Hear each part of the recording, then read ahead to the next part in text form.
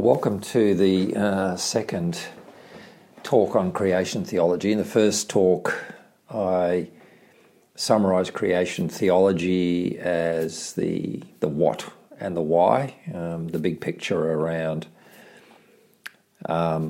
defining the boundaries and the core of the creation theology. And the second talk will be on the so what. And the now what. In other words, taking that paradigm, that position on the gospel into its consequences. What does this mean for being a Christian in the world? What would this mean for the curriculum of Bible colleges and theological colleges?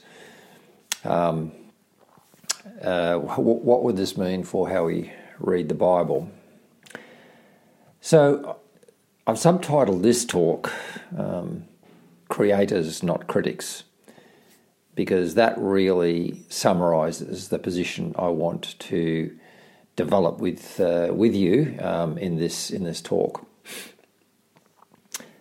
Now, in part one, I charted that wider landscape that creation theology gives us. It's a wider landscape, I argued, than what I was calling the redemption gospel. And I just want to stress what I did say in that talk, which was, I'm not presenting as a key theme a choice, an either or between these two. We need redeeming, that's obvious. We need saving. And any thinking person who denies that is deceiving themselves. Humanity has problems. We have collective blood on our hands. You don't need to be a religious person to confront that. Now, my point was more, where does the gospel begin, or where does the story of the gospel begin? And the argument which I developed was the creation gospel begins with a deep anchor in Genesis chapter 1, whereas the redemption gospel begins de facto in Genesis chapter 3. Toward the end, I made the point that this creation gospel is not a soft version of the gospel. It's very contested in today's world, and it challenges the secular worldview substantially. I think even more substantially, at the root, it challenges the secular worldview more substantially than the redemption gospel, because its claims are wider and they're more stupendous.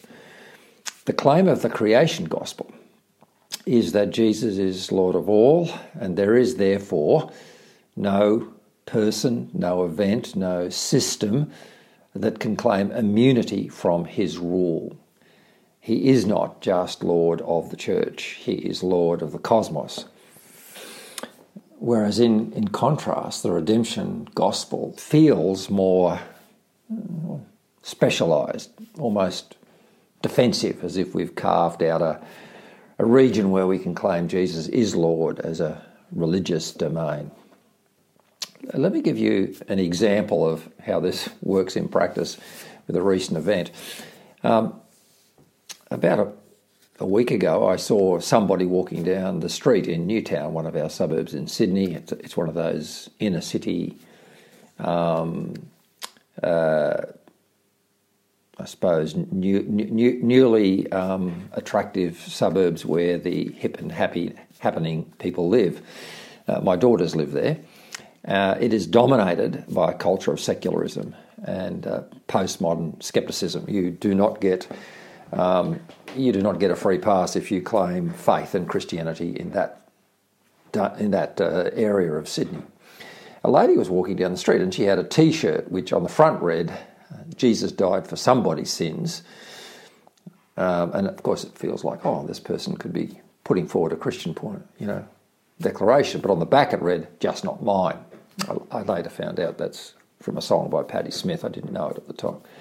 Now, at face value for Christians, that seems blasphemous.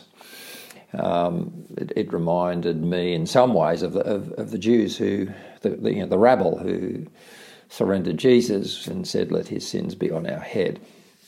But as I thought about it, I read it as something more. It's a partly understandable rejection of the church's posture and arrogance of naming people as sinners while exempting ourselves from that nomenclature. And you can understand how, on the other side of the fence, if you're not a Christian, how offensive that sounds to people. So I asked myself, well, what would I put on the front of that shirt with the creation gospel in mind?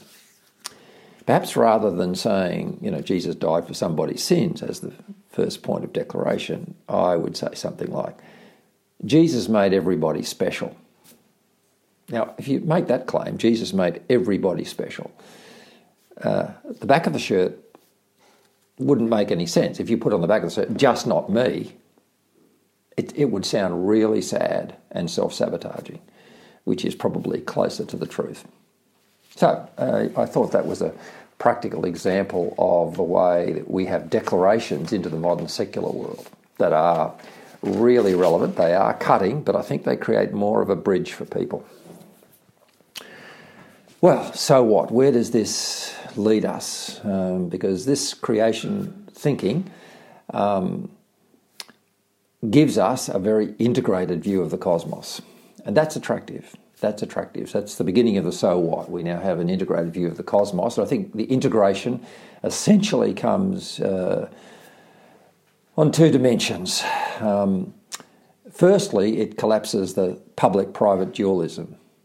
It says there is no space that God is not Lord of. And secondly, it collapses the kind of metaphysics of heaven because it establishes a continuity between heaven and earth.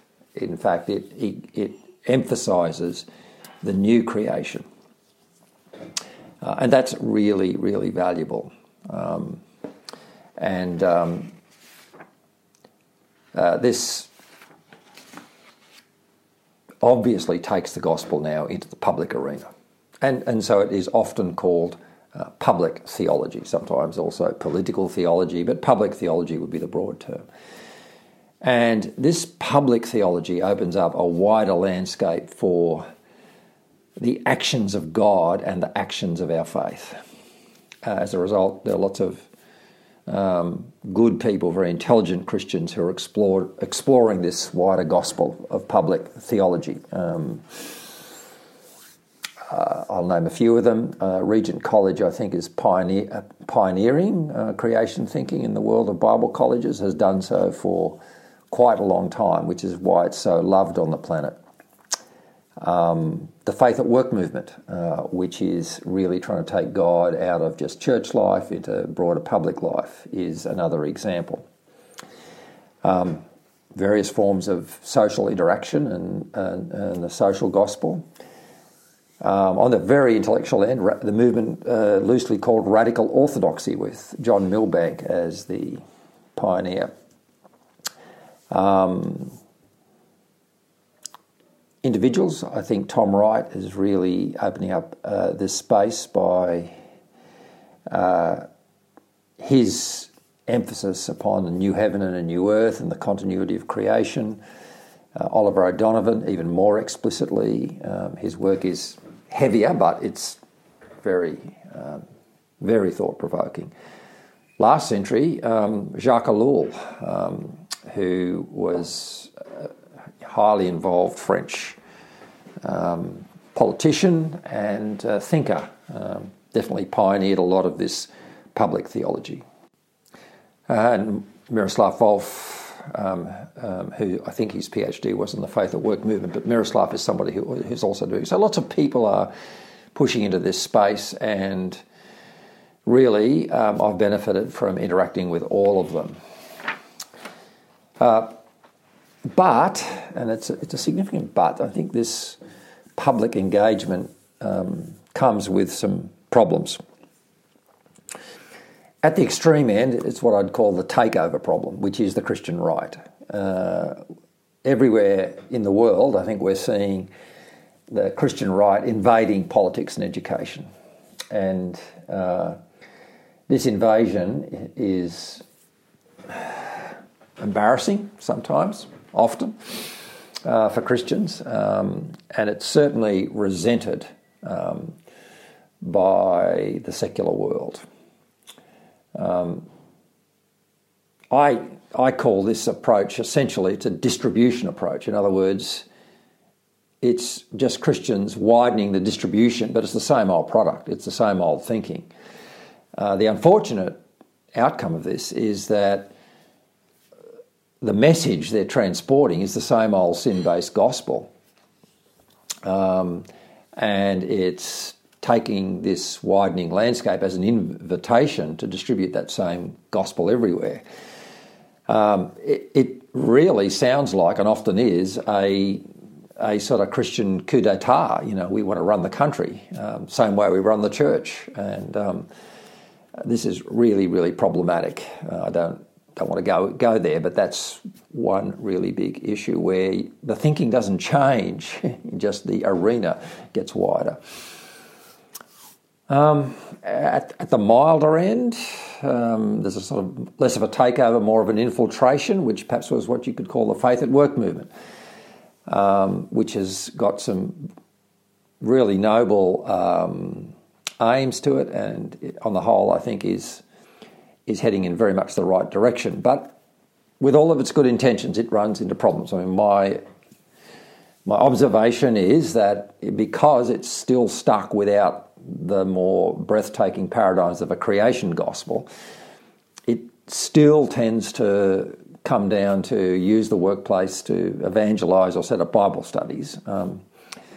Or it also becomes, perhaps more commonly, the voice of ethics, personal ethics in the workplace. You know, how do I respond to drinking at work? How do I respond to bad language at work, and so on?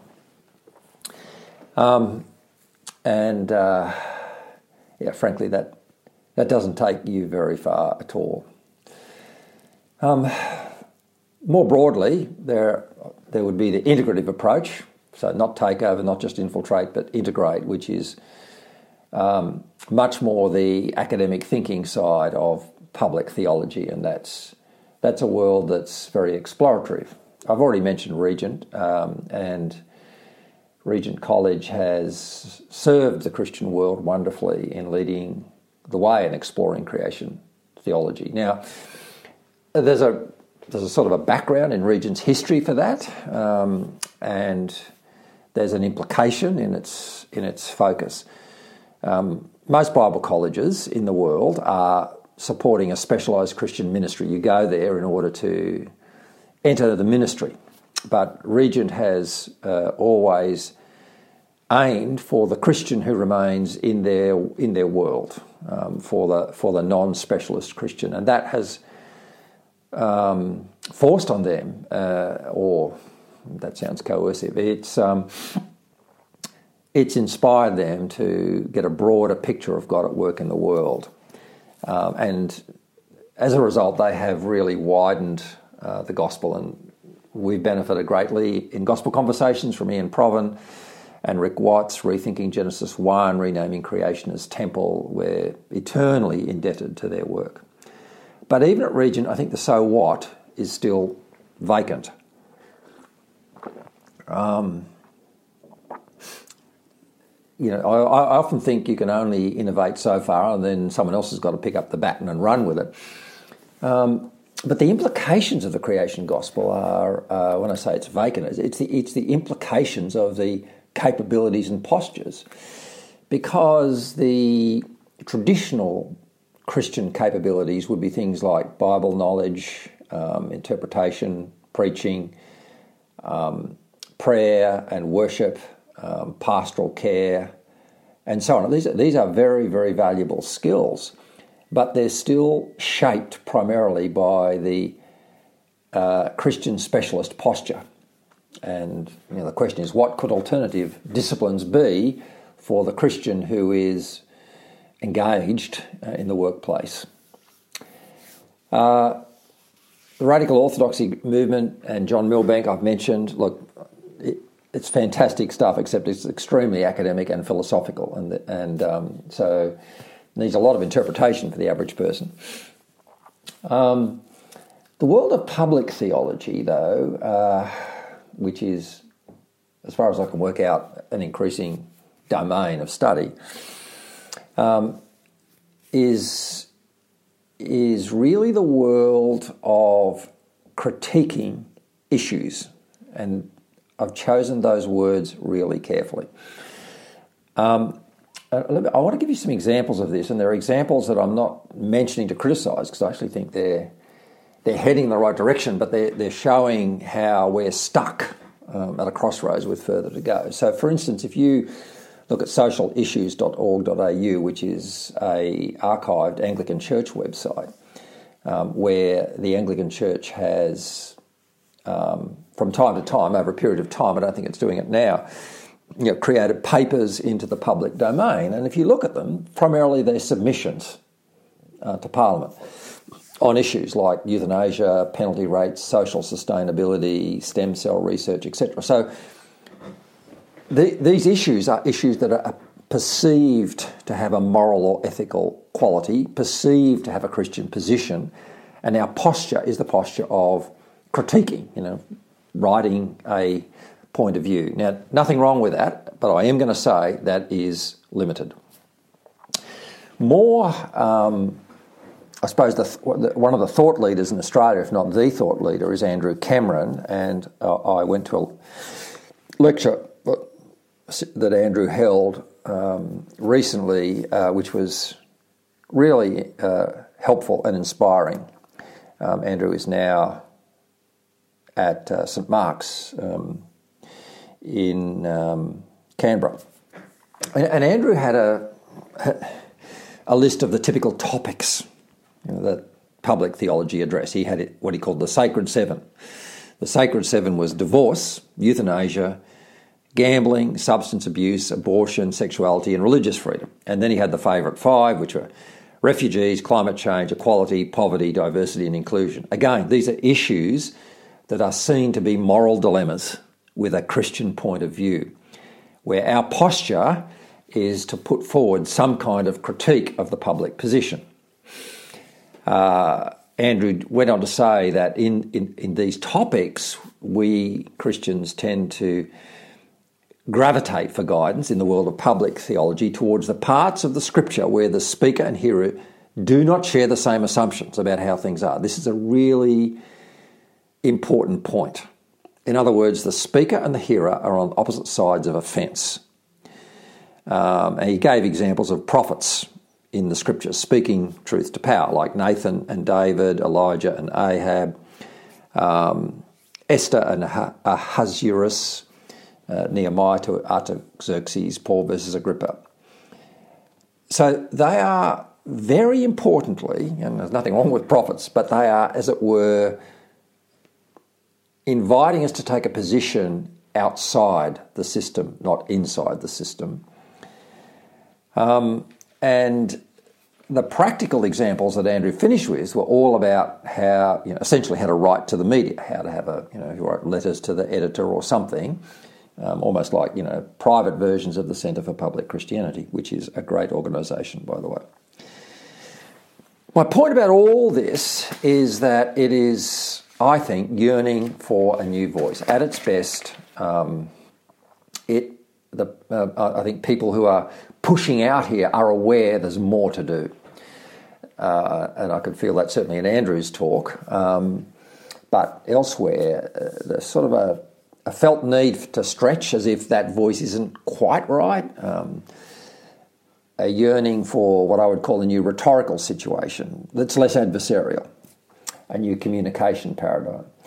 And the best example of this yearning was a paper that Andrew wrote some time ago, gorgeously entitled How to Say Yes to the World, Towards a New Way Forward in Evangelical Social Ethics, where, as the title suggests, how do we sound less like harping critics and how do we more become advocates of hope? It's a paper which I'll get his permission, hopefully, to put up on the Gospel Conversations website. It was written in April 2007 for the Reformed Theological Review, and it's really well worth reading.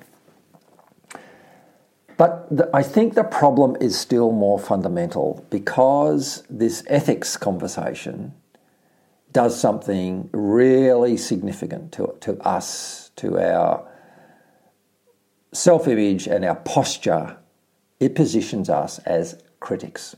That is, a critic is someone who is outside the system and throws stones at it. And there's a place for that. But by definition, this is a sidelined position. It's a voice from the edges. And it's a voice that says no. It's hard not to hear a very Pharisaic tone in it all. So I think we need more than just a new communication paradigm. We need a new identity. And this is what, very intriguingly, Bonhoeffer began to search for in his prison letters. His prison letters are very intriguing. He said, God is no stopgap. He must be recognised at the centre of life, not when we're at the end of our resources. It is his will to be recognised in life, and not only when death comes, in health and vigour, and not only in suffering, in our activities, and not only in our sin.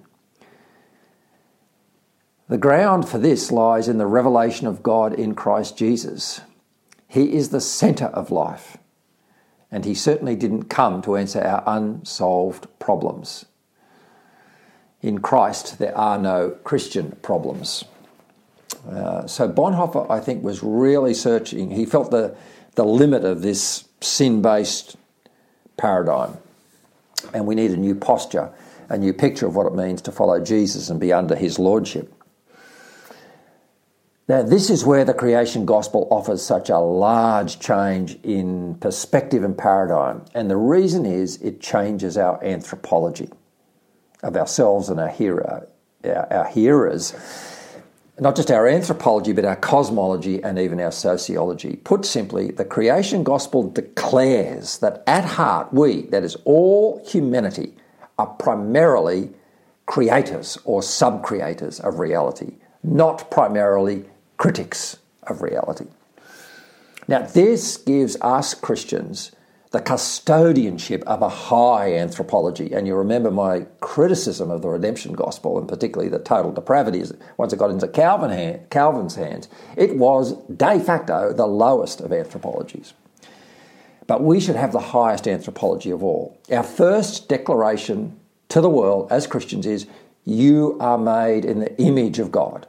And that means he has given you, human beings, you, my friend, you, the checkout person at Coles, you, the taxi driver who took me to the airport, you, my work colleagues, he made us to rule the created order. It is an unashamedly anthropic view of reality. But it goes further than that. It isn't just anthropic in terms of calling. It means it includes capax Dei, which is we are capable of being like God. That is, we humans are not just cogs in a machine. We're not just part of an incessant cause and effect economy. We're not part of the endless waves of motion in the Newtonian cosmos. We, and only we, are capable of initiating new reality intentionally. That's a very wondrous position. But there's lots that conspires against that, and it's not just the Christian world. I think our education system conspires against it. I think human nature conspires against it. The enemies of this high gospel are not just, a sort of very conservative Christianity. It's most of the world and the world's thinking. And I'll tell you a quick story to illustrate how significant a shift this is. I used to be an English teacher, and I thought of all the tasks we set the kids, writing an essay on King Lear, we might say something like, explain the criticism that the ending of King Lear is weak, and how could it be improved? Yeah, we're inviting these like 16-year-old kids who none of us could write a single line of King Lear. We're not capable of doing that. But we put people, kids in the position of getting their dirty little fingers all over King Lear and criticising him. And I was so frustrated by this that I one day set the kids a task. I'm just sick of their kind of complacent, yawning attitude to this great literature. We were about to read a Hopkins poem, and I said, look, before we read it, I'm just going to set you a task. I want you to write a 14-line poem that's called a sonnet. It'll have, each line's got, a rhyming pattern of what's called iambic pentameter. Here it is. And, a rhythmic pattern. And then I want you to actually try this rhyming pattern. I want you to write the first 8 lines with the same rhyme, A. And I want you to write it in such a way that nobody notices it, and you can write it about anything. But try writing it about a bird flying through the air.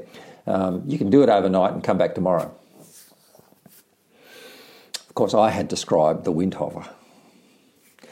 Well, they came back the next day and they couldn't even get going in it. This was the brightest class in a bright school. They just collapsed.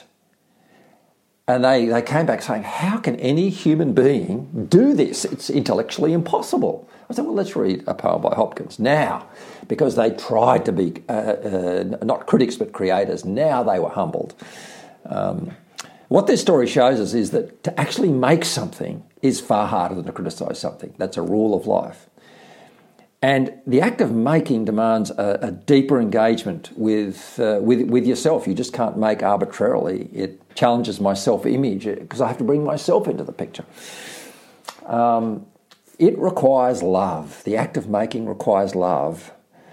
Because to make anything, we human beings do not just make things for functional reasons. Primarily, we make them out of love, that is, out of aesthetics, not just analytics. And that aesthetics, that love, means we put, if it's any good, we put part of ourselves onto the paper, onto the picture, onto the building. And that thing out there becomes a correlate of what is inside me. It is a kind of logos of my ethos. So, in schools today, this kind of creative activity tends to be sidelined into arts and crafts, which trivialises it.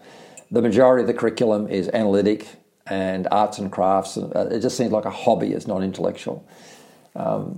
Slowly that's changing, and it's changing largely through the emergence of the discipline of what's called design. Design has become a profession only in the 20th century. But more recently than that, it's become a form of thinking, famously known as quote-unquote design thinking, which has taken design outside of its technical specialist paradigm. I mean, you can do undergraduate degrees in design, you can do postgraduate degrees in design, but design thinking has been seen to be something that's much more universal, much more useful for general management and problem solving. It has become an alternative form of problem solving, right-brained problem solving. And it's the thinking that interests me rather than just the profession. And here's the reason why. The reason why is, at heart, all human beings are designers. And secondly, design is a divine instinct. One of my good colleagues from the past, Jim Farris, was a great designer from Silicon Valley, and he wasn't a believer as far as I know, but Jim told me that he was getting attracted to God because he believed design was divine, and our conversations were awakening in him the thought that if design is indeed divine and the most defining instinct of humanity, then perhaps it's close to God. Now, I just want to say a few simple things to get the picture of design clearer in your mind, and then we'll return back to our creation theology theme. The first thing I want to just explain is the difference between design and the fine arts. So the fine arts is things like sculpture and painting and so on. They both use the same tools because they're aesthetic arts. The difference is that design has a commercial purpose, whereas the arts do not. They focus on self-expression. Design makes products and services that change things for the better, which means designs have customers and clients. And design went through a big change in the 1990s when they found out that when they discovered the customer, they discovered human beings use our products. What that created was a new field of design, which was human-centred design. In other words, I need to not just design things, I'm designing the interaction between people and things. What this did was it actually reshaped design more explicitly as an act of service, because the aim of the thing was to help, was to shape a new experience for somebody. So then the more sophisticated, particularly master's degrees in design, began to say, we're not actually even designing a thing, we're designing an experience for someone. And customer experience and human-centred experience became a very significant body of knowledge. It's the basis for Apple, as an example. So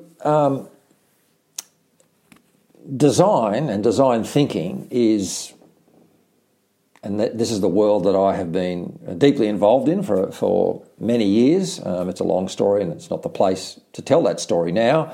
I will acknowledge my mentor there, Richard Buchanan, who's probably the foremost professor and thinker of design in the world. And Richard and I have a wonderful friendship over many, many years. And it was he who invited me to be the Nuremberg Chair of Design at Carnegie Mellon in 1995. So my relationship with design goes back a long, long way. And Richard and I were talking about design thinking and philosophy, I think, years before anyone else was. So what design can do, it can help us forge and clarify and shape out a bit more particularly this new paradigm for the art or act of being a Christian. So what we would be saying is the act of being a Christian is not primarily a critic outside the system, but a creator, a kind of creator, a contributor to creative effort inside the system. By the way, I'm using outside and inside a lot, and for those of you with ears to hear, the resonance will be I am in saying we are inside the system. I am saying this is an incarnational approach. I must acknowledge Dorothy Sayers here because she pioneered a lot of this thinking in her great book, The Mind of the Maker, in which she looked at the creative writing process as an analogy of God at work in creation. I highly commend that book. What I'm saying is that this field of design can do the same thing today, but probably it can take us in some new directions that she didn't go in. Now, if you're hearing me talk about design and being a designer, you would naturally be thinking, I suspect, designing what? What's the object of design? I mean, you're not saying Christians are designing kind of products and services. What do you mean? Well, this is where the gospel and the creation gospel just widens the amphitheatre vastly. Because once you see that the whole cosmos is the theatre of God, the house of God, and as John Walton said, God wants us to take the house and make it a home, you can see that there's no limit to my objects of design. Think of the whole cosmos as a house. Does God want curtains here? Does God want a new kitchen here? Once you say that the entire cosmos is a house, it domesticates the entire cosmos and brings design into the centre of it. But what I found useful to take design out of products and services is the idea that we design intangible things, not just tangible things. And I would summarise the objects of our design as Christians as situations. Situations. We all have, they could be in the family, they could be in my life, they could be at work, but situations, which is the complex interaction between people, systems, events, circumstances, they're objects of design. And whilst I'm emphasising the word situation, I would like to give you another word for the word design, which is a problematic word not because it's not a good word, it's just because it's so frequently used in different contexts by different people. A more accurate word would be the word transform, particularly if you put a dash between the trans and the form. Because literally transform means I shift the shape of something. And that shape shifting is a gorgeous phrase. So I would say, if I'm now going to parse this out, that we Christians are called to shift the shape of situations. What this leads to is what I like to call the discipleship of design. In other words, we can conceive discipleship as design, a new kind of discipleship. We are disciples of transforming situations, and I can easily see that as thy kingdom come. Now, of course, there's a ton I could say about this, and the capabilities or disciplines of being a design disciple are manifold. I've listed 8 here, and I'm looking at the 8 thinking, oh my dear, this is too much to go through after 35 minutes of talking. I will reserve any development of these for some other time, but let me just give you a taste of a few of them. If you said, so what, because you can remember I began critiquing the traditional concepts and stereotypes of what a disciple is. So, okay, you say, so Tony, tell me, what if I was this sort of, what in situations, what would I see? Well, you'd see beauty. That's the number one thing. You would discover and expect to see the beauty in things, the glory in things, which I call the burning bush experience. And beauty is not just proportionality, it's meaning. So that's what you'd be doing. You'd be beautifying situations. Another thing you would be doing in order to do that is you would be framing all situations with purpose. You would be putting purpose at the core of things. You would have a leaning always towards advocating outcomes, intentionality, rationale. You would never be satisfied just having goals. You would always enrich goals with values. You would be a purpose-centred person. Thirdly, you'd be a person who would advocate possibility and hope. You would frame all situations as latent with potential, not fixed or determined. You would never allow a family situation or a work situation to box you in. You would think there is possibility here. You'd be a person of hope.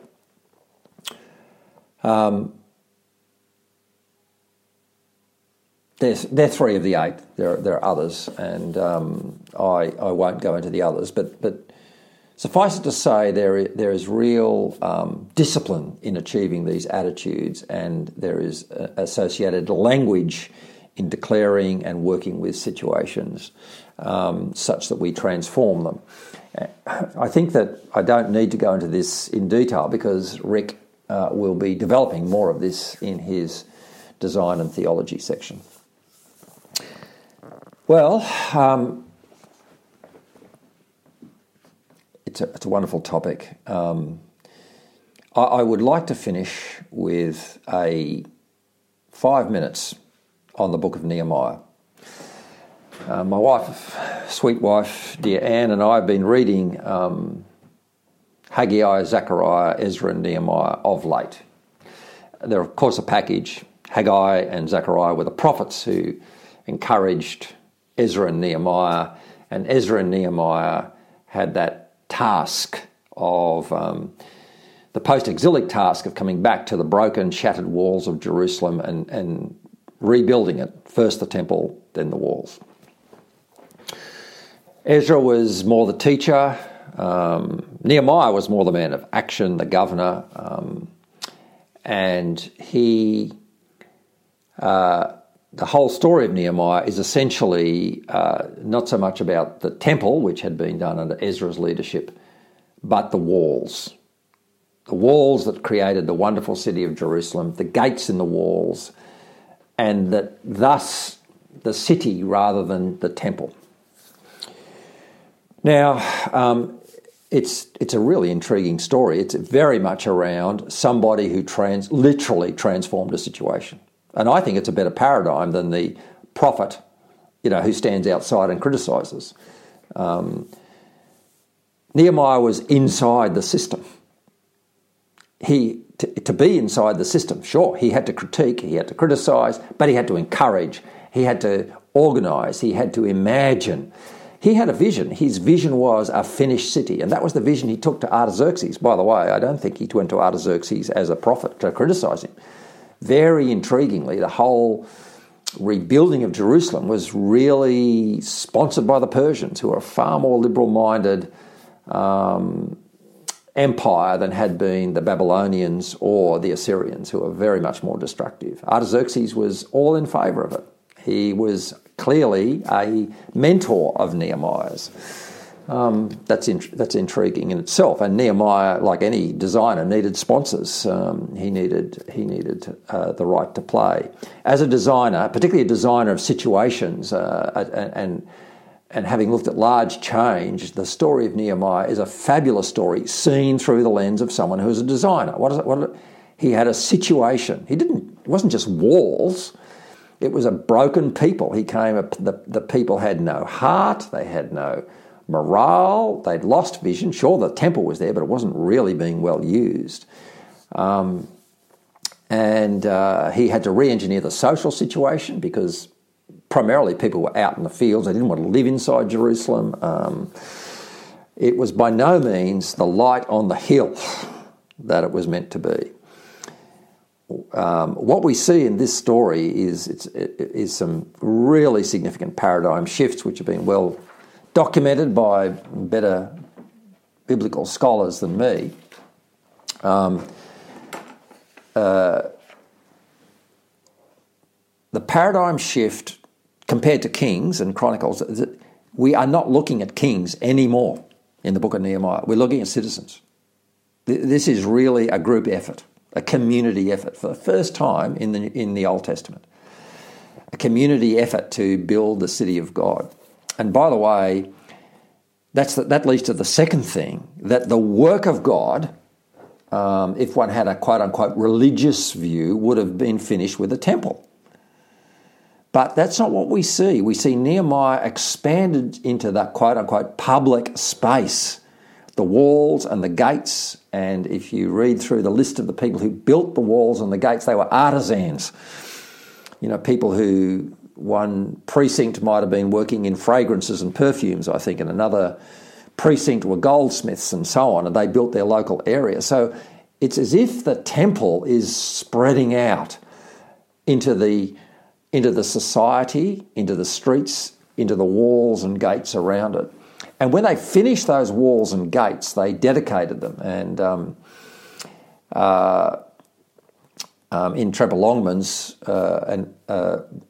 book on the Old Testament, he suggests the word dedicate, which the NIV used, is not the right word. It's better translated consecrate. In other words, it was just the walls and gates were just as holy as the temple. We're seeing here that God's interest is not just a religious, ritualistic interest. His interest is the pulse of life of people in communities producing things. The interaction between the farms and the city. And the phrase that Jerusalem was the holy city Nehemiah says that twice. It's the only time a history book calls Jerusalem the holy city. I mean, the Psalms do, but that's all.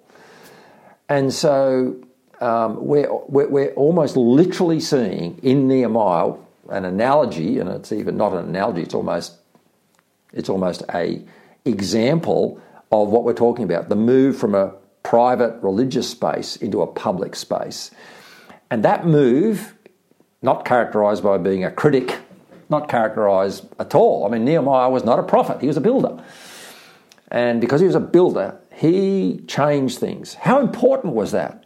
Well, think about it. If he had not done that, if he had not created what became the holy city of Jerusalem, it is entirely feasible speaking humanly, that the only place on the planet that was the steward of the blessing of Abraham and the revelation to Moses of the one God, the monotheistic God, the holder of the promises, would have been corrupted and disintegrated.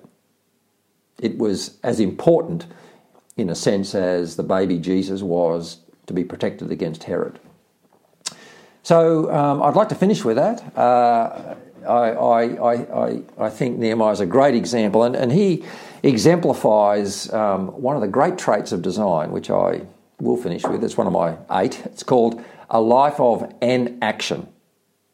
Now that's very important. EN-action.